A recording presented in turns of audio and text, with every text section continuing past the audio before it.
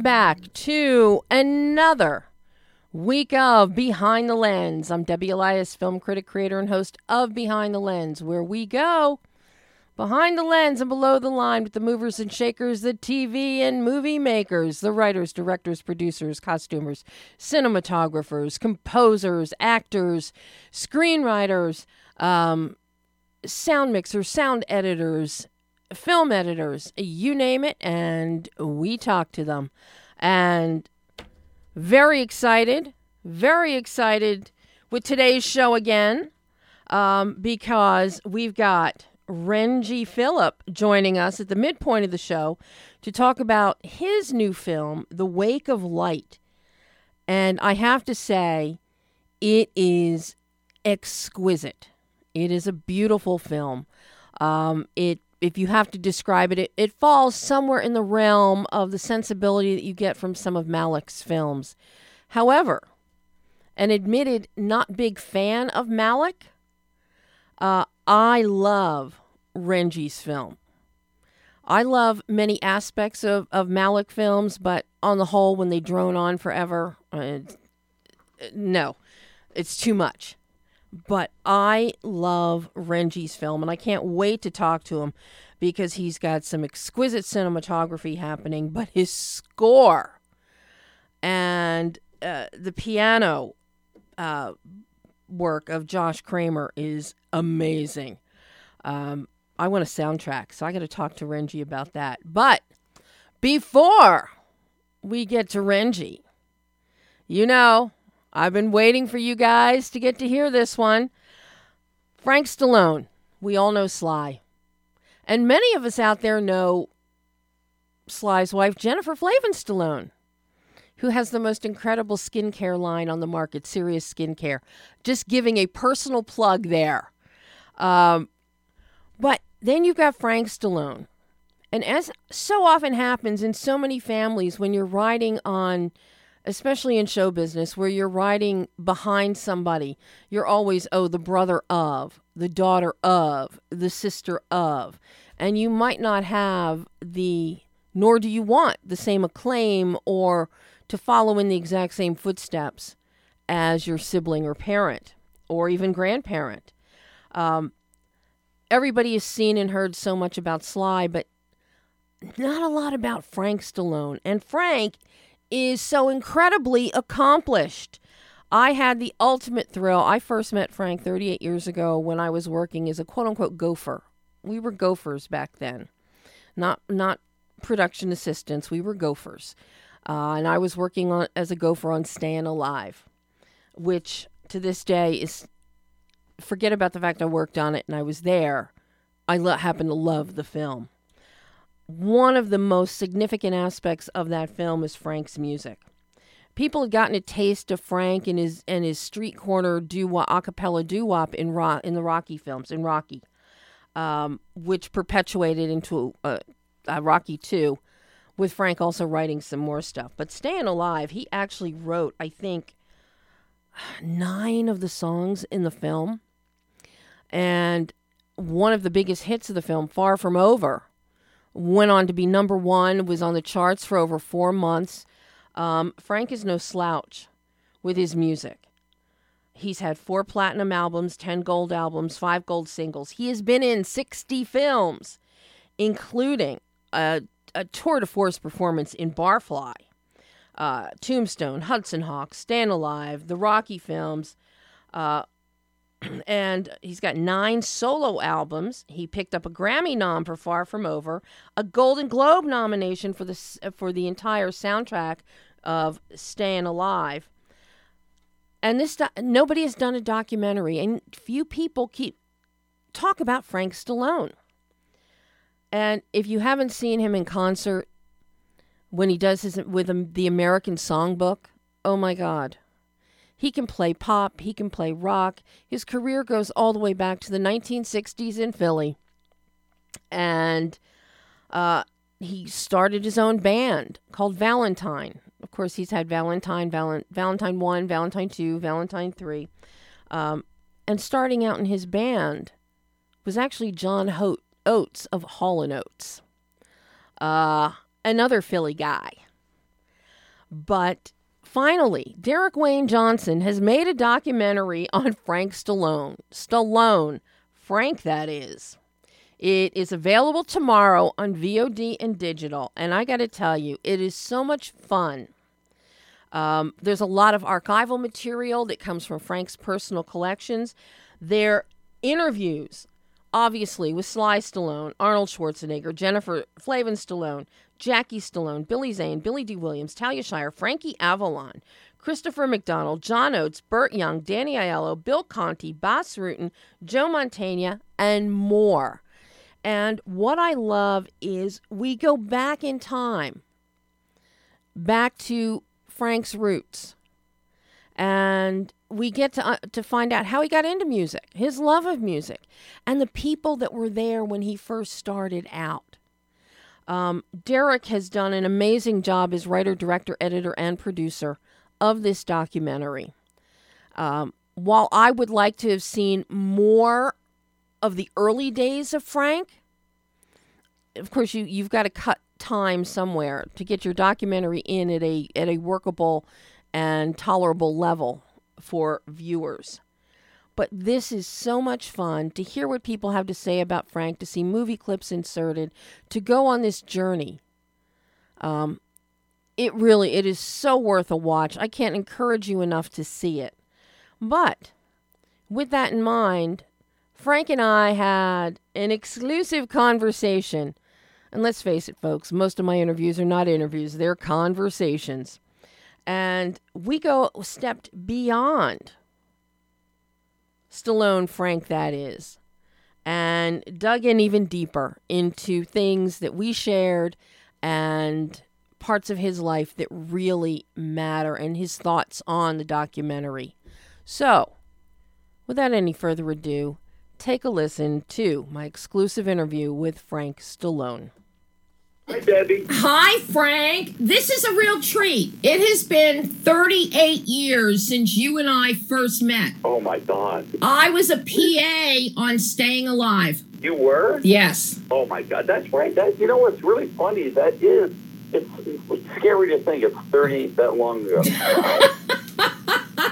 Jesus, God. And I was 32 when I did it. Yeah, I mean, it's crazy. Were you on the New York set or L.A. or both? I was actually on both. Fun. It was fun to do, wasn't it? Oh, my God. I love that film, working on that film so much, and watching Sly direct. Director. He's a good director. He knows what he's doing. Especially that climactic Broadway number. The way he had cameras moving, he had command of everything. I learned so much watching him. Yeah. You know what's funny? He was only 37 years old. Young. Did you live in Northeast? Where did you live? I actually lived in North Philly the first 4 years of my life in the 50s and then moved to the suburbs. But my dad grew up in Olney. Oh, I know Olney, sure. I lived in Center City first, and then we moved to Northeast. Yeah, went to Lincoln High School, so yeah, it was fun. Yeah, my mother loved shopping in Gimbel's, Cheltenham, and all of that. Oh, Gimbel's, John Wanamaker's, Litt Brothers. That's it. Bonwit Tellers. Strawbridges. Ellenberg. Yep. All this place. But I have to say, I am so thrilled with this documentary, Frank. Oh, thank you, Seth. This is such a treat. And I've known Derek for a number of years, and he never ceases to amaze me with what he does with these. But so little. Well, you got a whole lot happening in your life over the decades. Yeah. But I mean, as far as production, I mean, there was not a lot of money, and he basically edited this in his bedroom. It just amazes me. No, he's real talented, man. He's a comer. He's going to do something really big one day. He's a very talented guy. How did he convince you to do this documentary, or did you convince him to do it? I'm curious how this came to be. I met him at a place called Pearls, and they were saying, oh, he's done this documentary on John Avildsen, and da-da-da-da. And I went to see it, and I thought it was fantastic. And then we started talking once, and one day he called me up and goes, we'd like to do a documentary on you. I go, me? Really? I mean, I've been so, at this point, nothing was going on in my life. I go, really? He goes, yeah. So we said, well, we get to have lunch and talk about it. So I said, okay. And I kind of blew it off because, I get a lot of that stuff, So what happened is he said, okay, we're going to do this thing. And they kind of dragged. I said, I don't know if this is going to happen or not. And then all of a sudden, it started happening. And then I said, here are all the people I know that I've known through my career. So you can give them a call and see if they want to do it. And, I got to tell you, aside from a few people, everyone was really great. I mean, God rest his soul, Danny Aiello. I mean, my brother, Arnold, everyone was in it. And I was just like flabbergasted. And I really thank my brother because that kind, you know how it is in Hollywood. If Arnold and Sly are doing it, other people go, whoa, they're doing it. I can do it. One of those types of things. And that's how it started. It was a long process. I mean, these guys went on the road, Chris May and Derek, and they interviewed people. But the thing about Derek, which is very good, he knows what he wants. He's very rehearsed, and he knows what he wants when he comes in there.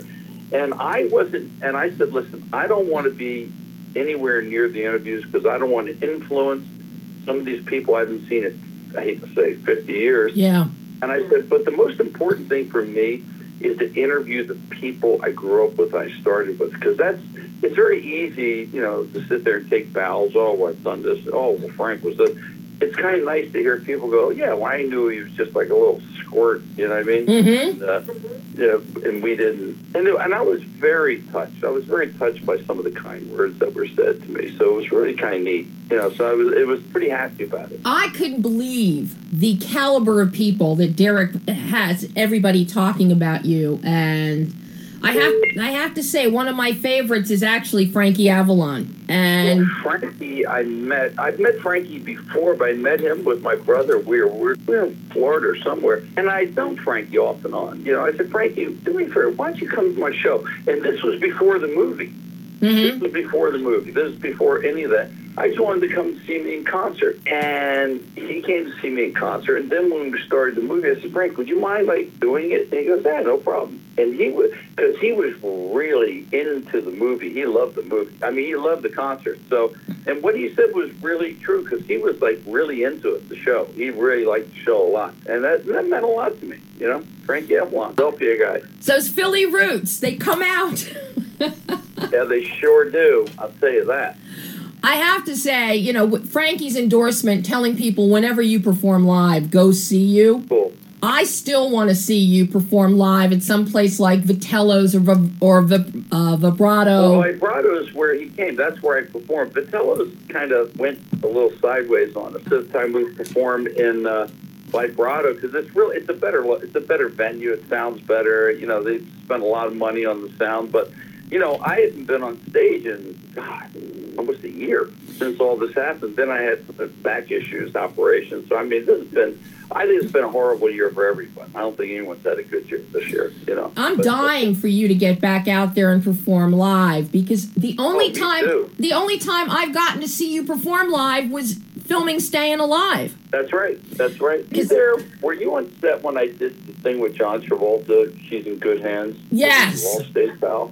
Were you there? That was hilarious. I wasn't supposed to be in it. I mean, I just showed up. I mean, I was wearing actually my street clothes. I was wearing a flannel shirt and an Army M43 jacket, and I was just there. I just showed up, just seeing what's going on with the music and looking at the dancing girls and stuff. And that's I got a good idea. Why don't you, And that's what he does. Rocky, he wasn't supposed to. Running up the steps was not in the script. That was something just happened. And that's how he kind of rolls, So, but that became kind of a funny scene in the movie. Hey, she's in good hands. What, you all stay proud? Yeah, you want disability? I mean, it's just goofy. That is the very first VHS tape I ever bought was when Staying Alive, when immediately, as soon as it came out on VHS, that is the very first tape I bought. God. And I watched it so many times that it decimated the tape. But to this day, every time I see that scene, I start laughing. Because you were there. It's hilarious. And the movie, I think the movie, because the Saturday Night Fever was so big, but the movie, as time goes by, more people appreciate it. It's a good movie. I thought John was great. I mean, it was a good movie, you know. What I actually, and I say this in all honesty and from the heart, Frank, I love the songs that you wrote for that film more than the Bee Gees songs. Your songs, Far From Over is amazing, but I'm Never Gonna Give You Up is one of those songs that just, it gets in the heart, it stays with you. All these decades, your songs have stayed with me. Well, you know what? I was really, at this point, my career was, I guess in all intents and purposes, was over. I was 32. I'd lost my record deals. They just couldn't get out. And when that happened, I think when I wrote those songs, it was a stream of consciousness because, I took the script from The Office and I just read it. And I said, God, this is kind of like a lot like me. I mean, this is how I'm feeling right now. I mean, it's just like nothing's happened. I just can't get a break. And so when I wrote the stuff, it was just, it was really coming from the heart. And hopefully, it transferred onto the screen. But that was a tough time for me. I mean, I honest to God don't know what would happen if I didn't, if that wouldn't have happened to me. I don't know, and even it happening, we had some tough times over the years, but who knows what would have happened if I wouldn't have gotten in that movie. But there was no chance I was getting into it. I asked Sly at the beginning when I first found I said, there's a chance I'd get like maybe a 15-second blurb in there. He goes, nah, I don't think so. Yeah, so it wasn't like I was being welcomed with open arms.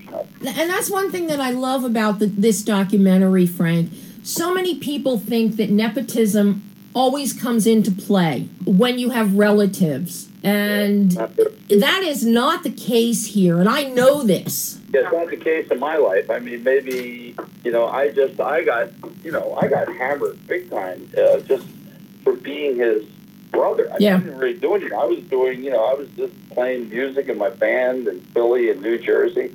And all of a sudden this kind of fell in my lap. And, it's not like anything I asked for.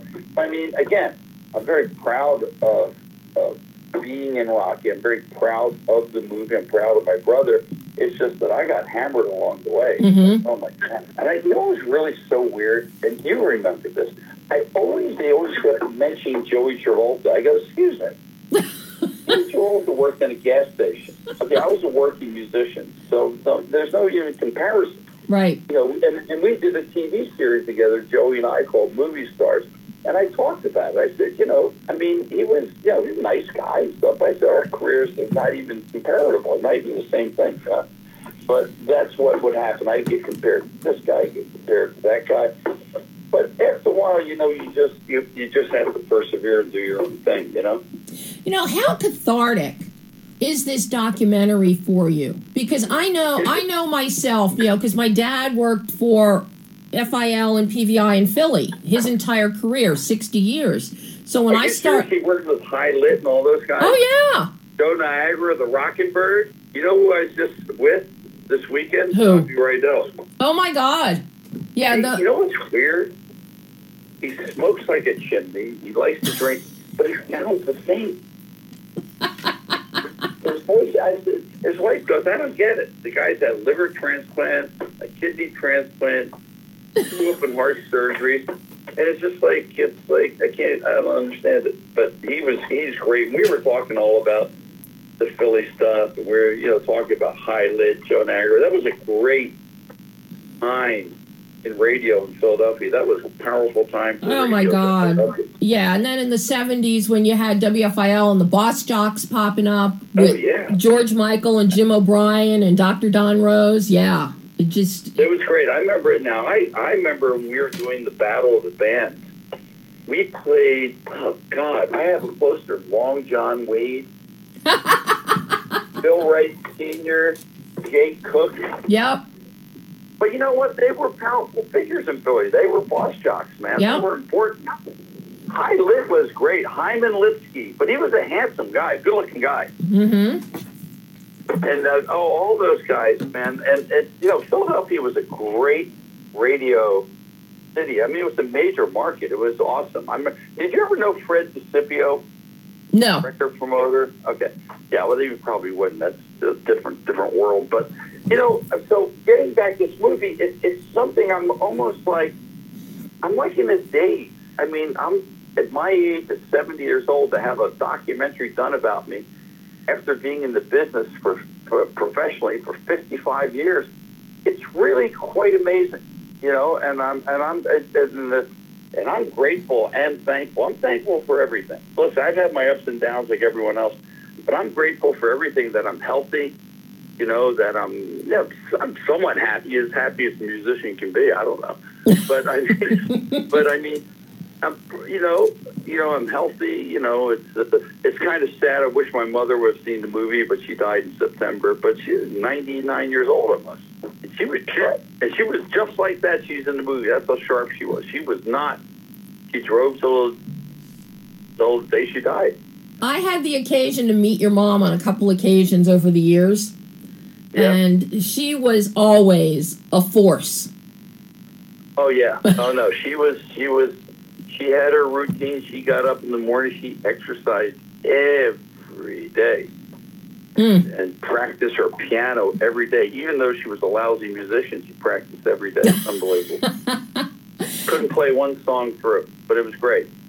Funny, my pianist, Johnson, said to her, I said, well, he's a piano teacher, my musical director.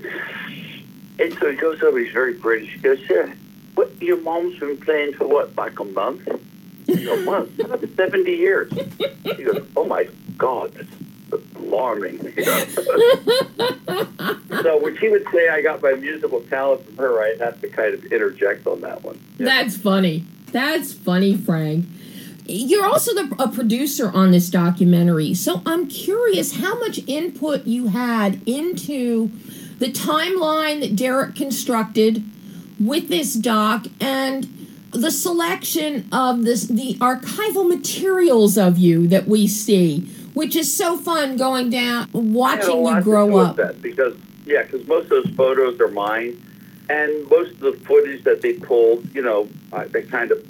So I kind of let them do their thing. I don't like getting in the way, but when it was kind of getting done, then I put my 2 cents in. I thought it was really important to have certain people, and there was very important for me to have my band members in from 1965 because that's where it started. That's the whole crux of the whole thing. How did it get from point A to point B? So I was input, but I wasn't like kind of like up their butt every day. It was just like I said, I wanted them to be creative and do their thing, but there were certain things that I wanted as well. And, and we put a lot of work into it. He did a lot of work. I give him a tremendous amount of credit, but I had to say so in certain things, that I wanted, certain photos I wanted, certain ideas and stuff like that. But basically they did the interviews, they asked the questions, and so, God bless. Is there anything you would have liked to have seen included that's not? Yes. And that whole thing, the gunshot incident, when I had with my hand blown off, I had those pictures. Oh, my hands were horrible. My fingers were blown up like 4 times the size. They were all black stitches and stuff. And I wanted to include that in the thing because, how many guys actually get shot point blank, in Beverly Hills? You know what I mean? So it was like I wanted to kind of put that in there. And there was some footage that I found later that I would like to have in there, but it's not. It wouldn't have really made the movie any different. I don't know if it would have, but I love the idea that my brother explaining our relationship, like dropping clods of dirt on my head from the bridge, that was like that. Was there anything surprising to you that came out in some of these interviews? Oh, yeah. I was very moved. I got to tell you, they said, you want to go see a rough cut? So I went with my partner Dave, who's one of the investors in the thing. He was my manager at one time. So we went there, and I had a legal pad, and I was going to redline this thing because I'm tough on myself, really bad. So I was going to redline this thing. So I was sitting there like this, and all of a sudden, I'm watching the documentary, and this was without music, no music yet, right? Mm-hmm. And I'm watching the movie, and I totally forgot about my pad, and I'm engrossed in this film. But it's not like I'm engrossed because it's me. I'm just engrossed in what people have to say and stuff like that. And a few times I got a little misty-eyed because you know what? A lot of people, I didn't know what people thought of me. In those days, in the 60s, people weren't as open as they are about things now. Mm-hmm. And it was very meaningful that, like, guys go, we were in the band, that had fun and stuff, but Frank really took it serious, and he was, like, the one that we felt. And that really meant a lot to me. I mean, it's always meant a lot to me to be respected by your friends and your peers. And that was what was really wonderful. And, at that point, everyone was alive. And so I don't know what it would be like to see it again if I do, like people that have passed that were very close to me. But that was the thing, the kind words that people said. That meant a lot to me. Or like that we always knew he had talent and stuff like that. That was like really important because I didn't, honey, I didn't know what they were going to say. I had no idea. Mm-hmm. I said, "You think I'm an idiot? Say it. I don't care." I mean, that's what makes the documentary, real. I love the humor that Jennifer brought with what she had to say when it comes to believing stories. She believes you over Sly. All the time because he has no memory. He just makes up stuff. I have good recall. So what's next? Because Frank Stallone, you are truly far from over. So what is next? Well, next is like we're going to be doing TV shows. We're going to try to promote it. Hopefully, maybe this time, this would generate something where I can go out and work more. Because I mean, this is for a guy like me. Like this sitting around stuff is not for me. So I mean, and the thing is, I used to work out like 5 days a week, and then I had the 2 back surgeries, and then the COVID. So this has been a bad year for me, like it has been for everyone else. And I just want to kind of get back, and I want to get back to playing, and hopefully, it'd be kind of interesting because a lot of booking agents say, "Oh, what would you sound like?" I said, "Well, why don't you watch a movie on myself? That might be interesting."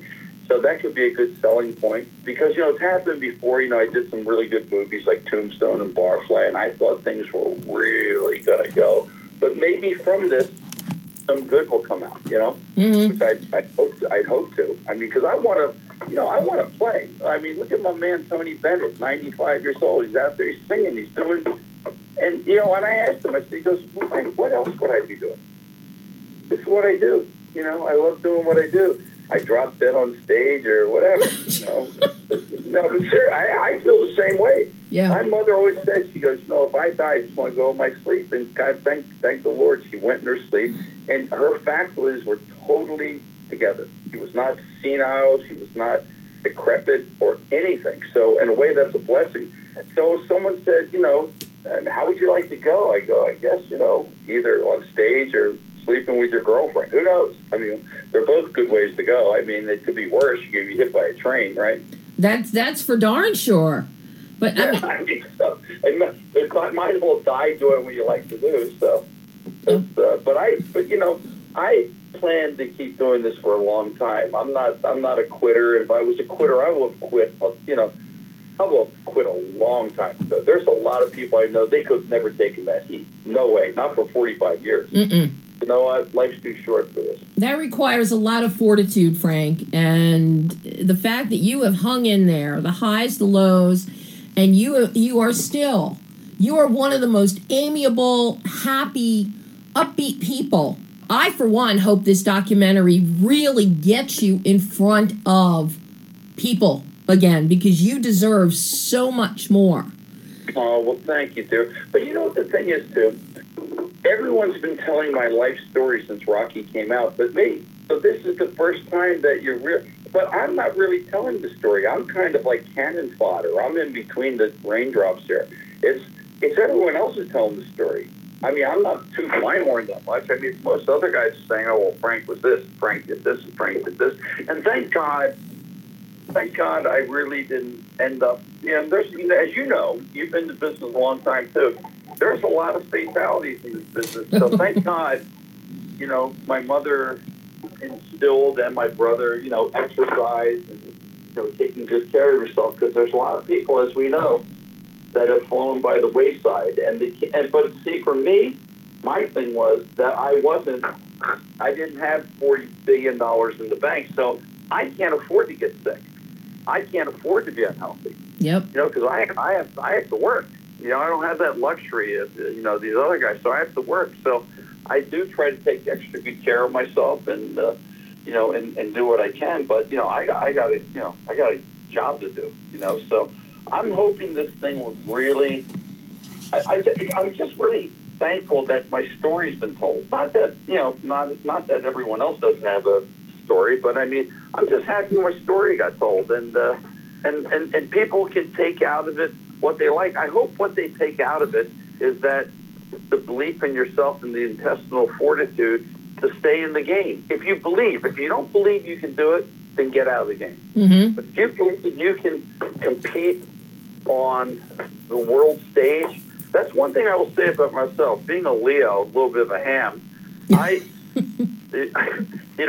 I always believed I could perform on the stage with anybody. I was never intimidated by anybody. Like, oh, well, here comes Bruce Springsteen. I don't care who it is. I'll go on stage with anybody. Because I've been doing it. Because, people don't realize in Philly and New Jersey, for years and years, and you went to the clubs, I do 4 sets a night, 40 minutes each. So I was playing 160 minutes of music a night and maybe taking home after everything like $22. Mm-hmm. And so so you're on stage, for a long, long time, and that's how you learn your craft. So there was no, Philly, those snowy days, driving to a gig for not that much money, so you had to really like it, or you wouldn't stay in it. You'd never survive. And the thing is, you had the public also liking it and making those snowy drives and subway drives and L rides. Yeah, they would make the drives too to come see you. Yeah. I think we're missing that today. I think people have forgotten the joy of that and the dedication, be you a performer or an audience member, a music lover. Yeah. And when you're a young kid, it was just awesome. Oh. It was. I'm reading a book right now by my friend Eric Carmen from the Raspberries, mm-hmm. and almost like it mirrors my whole thing through his book. We like the same music, the same thing, the whole thrill of being a teenager playing in the battle of the bands and doing all that stuff. It was just really exciting. And a lot of people ask me, what was more exciting? I said, that was a really exciting time. Because you're young and you're full of dreams and you're trying to make it and all that stuff. And that's what it's about. I mean, once that's what rock is about. Once you lose your mojo, once you lose your dream it's over. Might as well just cash in. Mm-hmm. That's the thing I got to say about my mother. She goes, every day is hard, Frank. I'm 90-some years old, but she would get up and she would get on that trampoline. She would do her Pilates. It's unbelievable that she would do that. And she had that will. And she goes, it's a blessing every day I wake up. I go, well, yeah, usually you're 100 years old. It is. But she didn't think like that. She was a character, man. She was a real piece of work. And, I wish you would have seen the movie, but I think she would have enjoyed it. Well, Frank, I just have one more thing to ask you. Yes, dear. Do you still have the Valentine belt? Yes, I do. Matter of fact, it's hanging in my closet. That's why I'm going on a diet, so I can wear it again.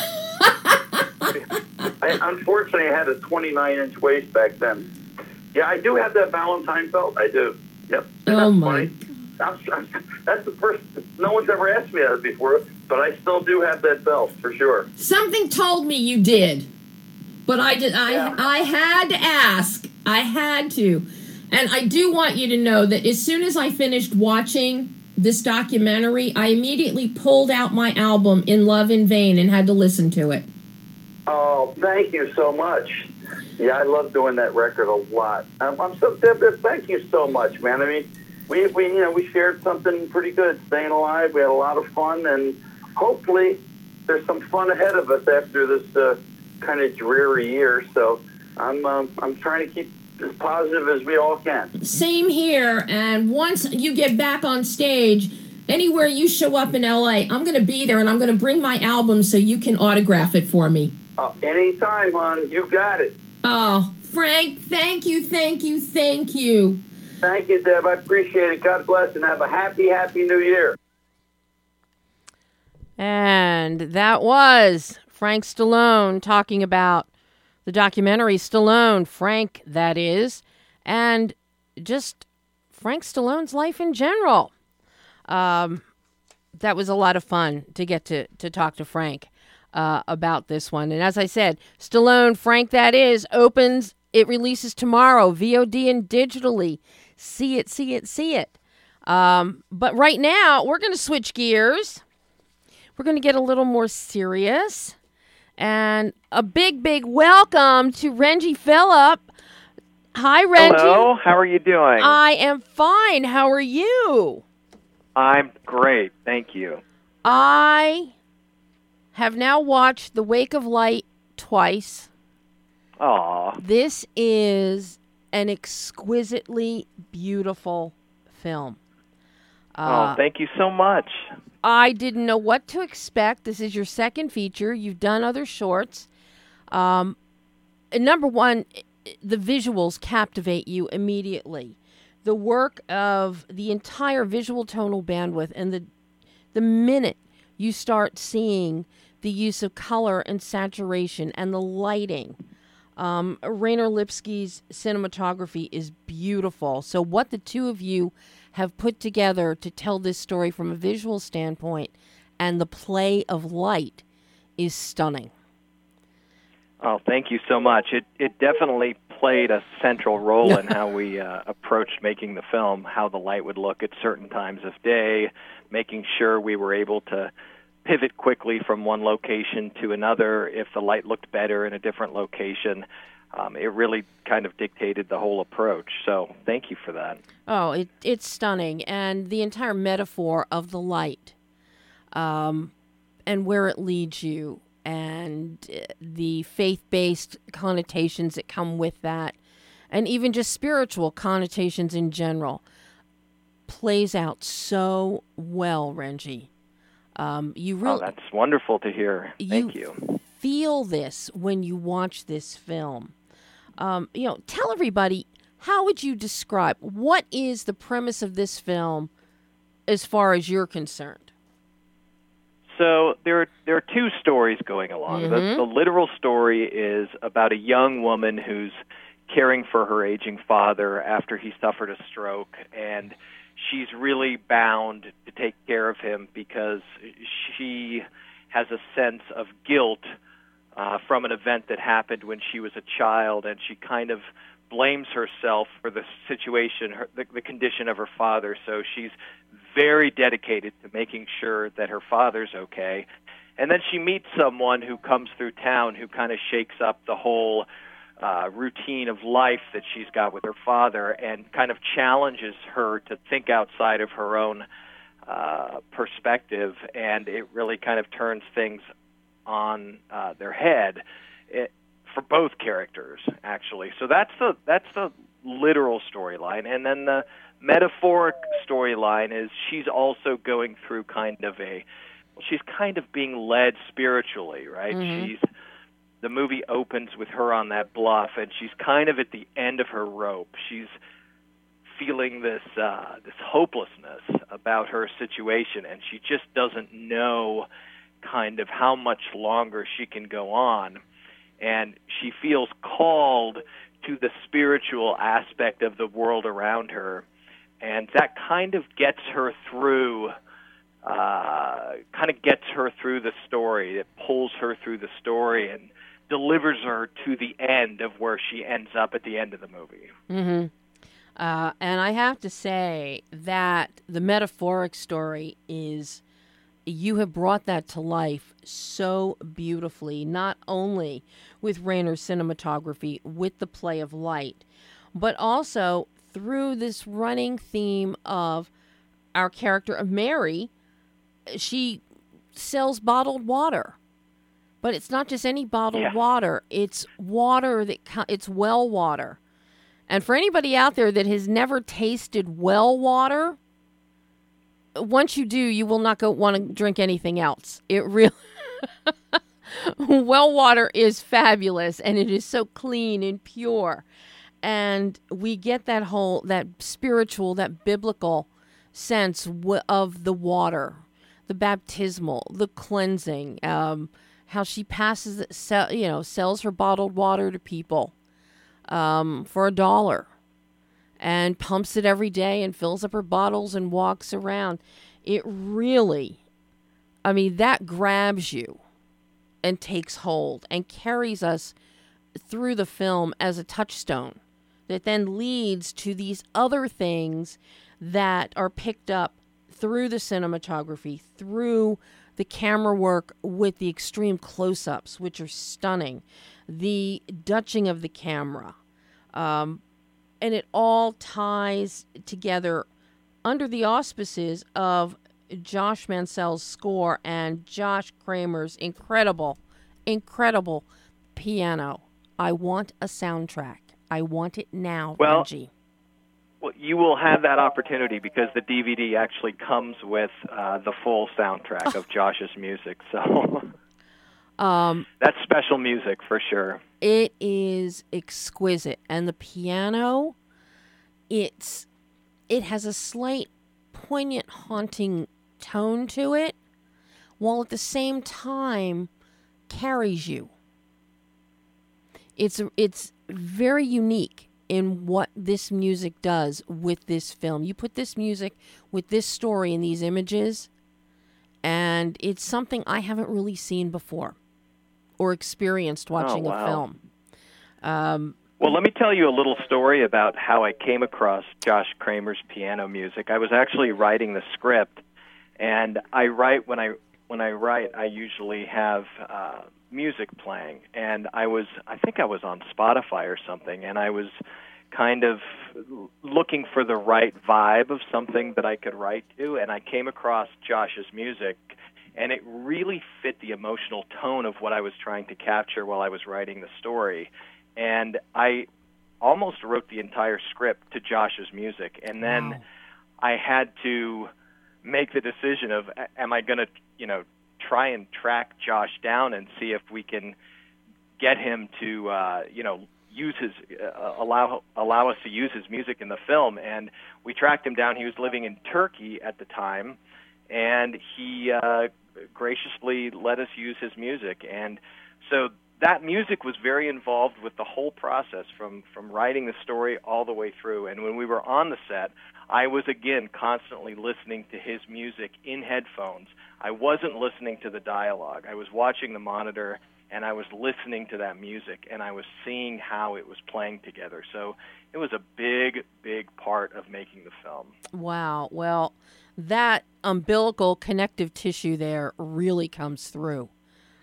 Really spectacular.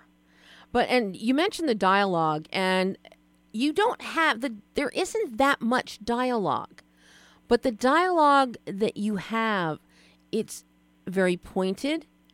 It is there to say something. It is not wasted exposition.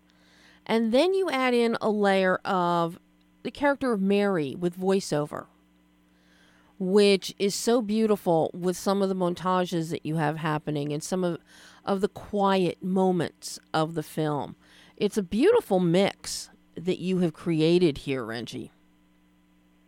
That is wonderful to hear because it's kind of a slippery slope trying to find the right balance of not being too poetic, but allowing that to kind of shape the emotion.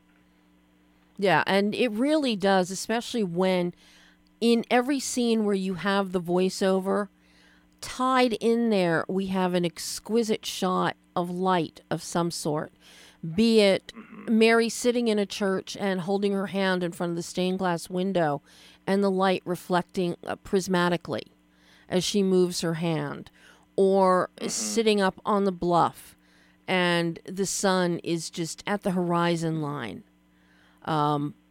Just each moment of those voiceovers is tied into light of some fashion, lighting the way. And it works so well. Oh, that's so great to hear. But now, tell me about your casting here. You have a very small cast. You've got Rome Brooks, who is incredible as Mary, and the camera loves her. Matt Bush, everybody knows Matt from The Goldbergs, who plays the stranger wandering into town, Cole, and then an amazing performance by William Morton as Mary's father, Stanley, and then Tyler Steelman as one of her neighbors, Russell, who just adores her. Talk to me about these characters and casting them. Okay, so I have worked with both Rome and William on 3 prior projects, and a very interesting story of how I first met Rome. I was walking through a park with William Morton. We were about to make a short film. This was about 15 years ago, and I saw Rome in the park talking to one of her friends, and I thought she looked right for a character in the next short film that I was going to be working on. And so I approached her. I asked her if she wanted to read a scene with William, who was with me in that moment. And she read the scene. And they had a very interesting chemistry that really kind of stayed with me for a long time. It was very deep, and it was very quick. And we developed a great friendship, and we collaborated on 3-4 projects. And I always wanted to do a bigger narrative with the two of them in it. And so I wrote the parts of Mary, of Mary and of the father, specifically for those actors. So that's how they came into play. And the part that Matt Bush plays, Cole, Matt kind of popped into my head when I was writing the script. I had seen his work in a couple films. One was Adventureland, and another was Nice Guy Johnny. And Matt has a very unique sensibility that just kind of popped into my head during the writing process, and he never really left. And so we were fortunate enough to be able to get him for that role. And then Tyler I had worked with on a short film in the past, so I knew Tyler. And Sandra, who plays Tyler's mother, I had been turned on to. I had seen her work in a short film at the Rhode Island Film Festival, and I had really liked it. And so there was no real outside casting job. I knew all these people, and except for Matt, and then we just kind of went from there. I like to keep it small. What was the biggest challenge of telling a story like this?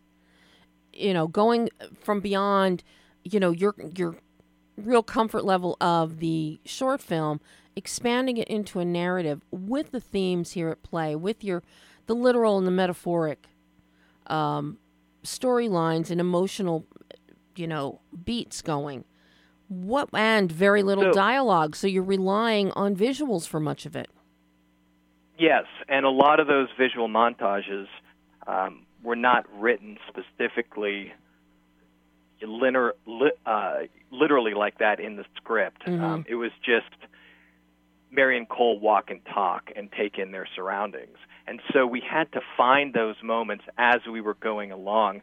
And I give the cast credit for trusting me, because it was all in my head what I was going after. And, lots of times they weren't able to know what that was that I was trying to capture, but they allowed me to lead them and take the direction of kind of working through those moments to find the very elusive quality that I was looking for.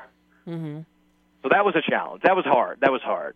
Being out and about in that town, trying to find something that I didn't know exactly what it was until I found it. And, of course, this is where the importance of location comes into play, because your location is beautiful. Your location fits the literal and metaphoric aspects of this film so perfectly. It gives you wide open spaces to capture that sun, to capture the different types of light that we're seeing at different points in the day. And it allows for those long meandering walks. Location is fabulous. And that little town, the little center of town, it's 50s Americana, 40s Americana. And it just just really touches perfect. the heart. We were really lucky to find it. How difficult was it to find this location? Okay, so I originally wanted to shoot the film in Colorado, in a little town called Carbondale in the mountains. And I live in Los Angeles. All the crew and cast lives in Los Angeles, too. And as it got closer to the time to shoot, I thought, well, we better shoot this in California because, we'll definitely be able to find something because California has so many different environments. And I set out on a road trip one weekend.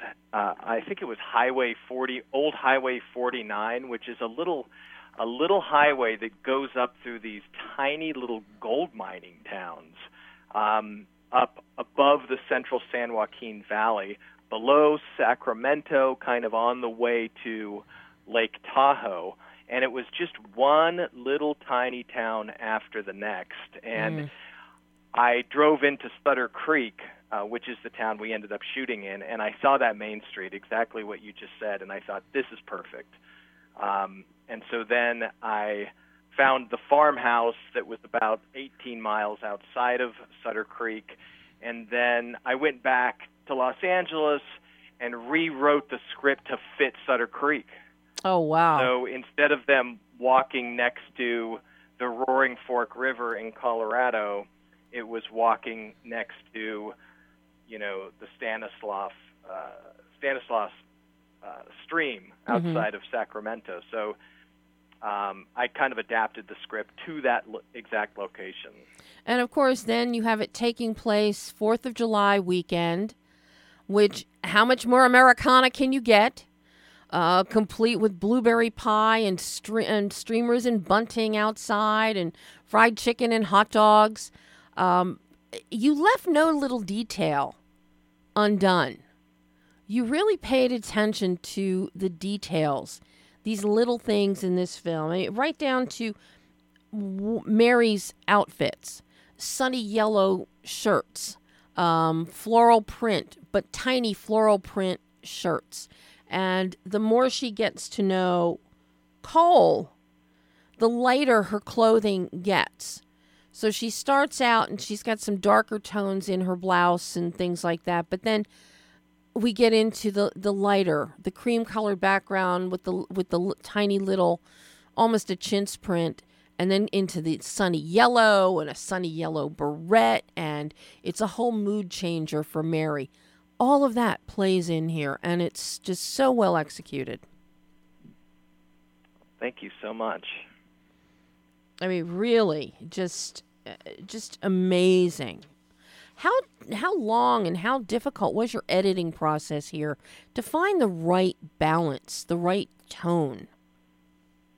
That was probably the hardest thing because we started editing, and there was an element to the film that wasn't really working. There was supposed to be an element of like kind of a spiritual presence following her around, but it only looked like she was being kind of stalked, and so it wasn't translating. And I thought very early on in the editing process, I thought, okay, this isn't working. We gotta retool this.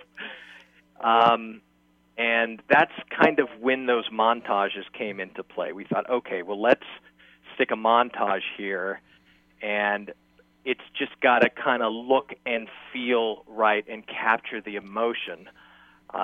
So it was a really fine balance in the editing room, and that was a huge challenge. But my editor, Matt Dizell, is incredibly competent when it comes to story. So where I tend to be more aesthetically driven and emotionally driven, he kept me on the path, and he kept the story on the path story-wise. Mm-hmm. Well, see, that's the mark of a great... He was my lifeguard. That's a great collaboration there. So it allows It you was. to see your vision. And the other hand is making sure that that vision comes to fruition so that your aesthetics come through as what they should be. Yes. Yeah, Yes, because otherwise, if it was up to me, I probably would have come out of the editing room with no dialogue, like a 90-minute, music video of just a montage with But we couldn't do that, so thankfully Matt kept the story on track, and we did work really well together. It was a good combination. I'm curious, Renji, do you approach a feature film different than you do your shorts? Or do you approach everything the same? I think it's the same. I think it's all the same. I write the stories, and so I have a very intimate knowledge with what it is I want to try and accomplish and what I want to try and capture with the camera, and then also in post, what type of music supports the story. So really, it's the exact same approach. It's just longer for a feature. Mm. Well, now something I have to ask you about is, in addition to writing, directing, producing, coming up with these great stories, and making these great films, you also lecture filmmakers, students, and you're using this film to teach 5 core steps filmmakers can use to make an independent film with a personal vision. What are those 5 steps, Renji? Well, that is supposed to be revealed at the time of the teaching. Okay. Well, then just give me an overview of your teaching. Okay, so I didn't go to film school. So I don't approach things from a formal point of view except for writing. I'm very meticulous with form and story arcs and conflict from a writing point of view. Mm-hmm. But when it comes to all the other tools you have to make a film, I'm very instinctive in my approach. I don't come at it from a formal point of view. And I think lots of times the formal point of view of teaching can possibly bog down the creative process, because my thesis in teaching and helping young people try and realize and flesh out film ideas is that everyone is creative. Everyone is creative in their own way, and that's what makes people unique. And if you get indoctrined into a certain way of thinking a film has to be made, well, most of those films are going to look the same. Mm-hmm. They're not going to be unique. They're not going to have that personal stamp. They're not going to be like P.T. Anderson. They're not going to be like Iñárritu. These are personal visionary filmmakers that rely on their gut, really, to capture what it is they're setting out to do. And so my 5 core steps have to do with like getting in touch with your gut and then using the tools of filmmaking, which are far greater than any other art form. Because if you're a painter, you have canvas and paint and paintbrushes. If you're a sculptor, you have clay or stone. If you're a filmmaker, you have story, you have images, you have music, you have sound design, you have dialogue, you have wardrobe, you have makeup, you have lighting. You have so many tools to create something that the creative approach to fleshing out a story should be the same approach to music, should be the same approach to wardrobe, should be the same approach to props, set design, and everything. So I teach people how to get in touch with that creative instinct that then they can use in every aspect of the filmmaking process. Do you have a favorite creative cinematic tool that lets you fulfill your aesthetic vision the best? I'll tell you, music's a big part of it. Music is a big part of it. Even though it's not visual, I am continually listening to music when I am creating visual storylines. Well, it certainly comes through with The Wake of Light. Yeah, certainly comes through with this one. And the film is, I think, truly believe the film is as beautiful as it is and as moving as it is because of that. Because of that being your approach. So now the film opened on Friday. It opened on Friday, yes. So where now, Los Angeles, of course, we still have no theaters. We have no restaurants. We have no anything. So where can people see The Wake of Light? So it's playing on Laemmle Theater's virtual theatrical platform. So they can go to the Laemmle website, or they can actually go to the film's website and then get directed to exactly where it is on the Laemmle site. And the film's website is thewakeoflightmovie.com. And we stay with Laemmle for 30 days. Mm-hmm. And then on February 16th, we expand to Amazon, iTunes, Apple TV, Google Play, and DVD. Oh, fabulous. And now on that DVD, we're going to have score. We're going to You get a 2-disc DVD kind of bundle pack that has a good old-fashioned CD of the entire, all of Josh Kramer's music. Oh, my God. Oh, my. Now, is that available for pre-order yet? It's not available for pre-order, but it's just about available to go out. So well, go to thewakeoflightmovie.com, and you could sign up for the audience list, and then the second it's available, we'll let you know. Because I was on the website, and I was looking for details, and I didn't see any. So, okay, you've answered my question. So I will be going on there so that I know the minute it's available. Yes. Because it is. Yes, and we're going to be updating the website all the time. So the website is really the point place for routing all the online traffic. Renji, this has been such a joy to have you on the show today talking about this film. Do you have are you working on another film right now? Has lockdown kind of locked you down? What's going on with more wonders from you? Well, I am starting to noodle on a script that I hope to be my next project. It's a kind of the tagline is an Asperger's love story. So it's about someone who has Asperger's who meets someone who doesn't. And the challenges and rewards that come out of that combination of people from two different worlds coming together like that. So I hope that that's my next project, if I can pull it off in the script. Well, I think if anybody can pull that off, it's going to be you.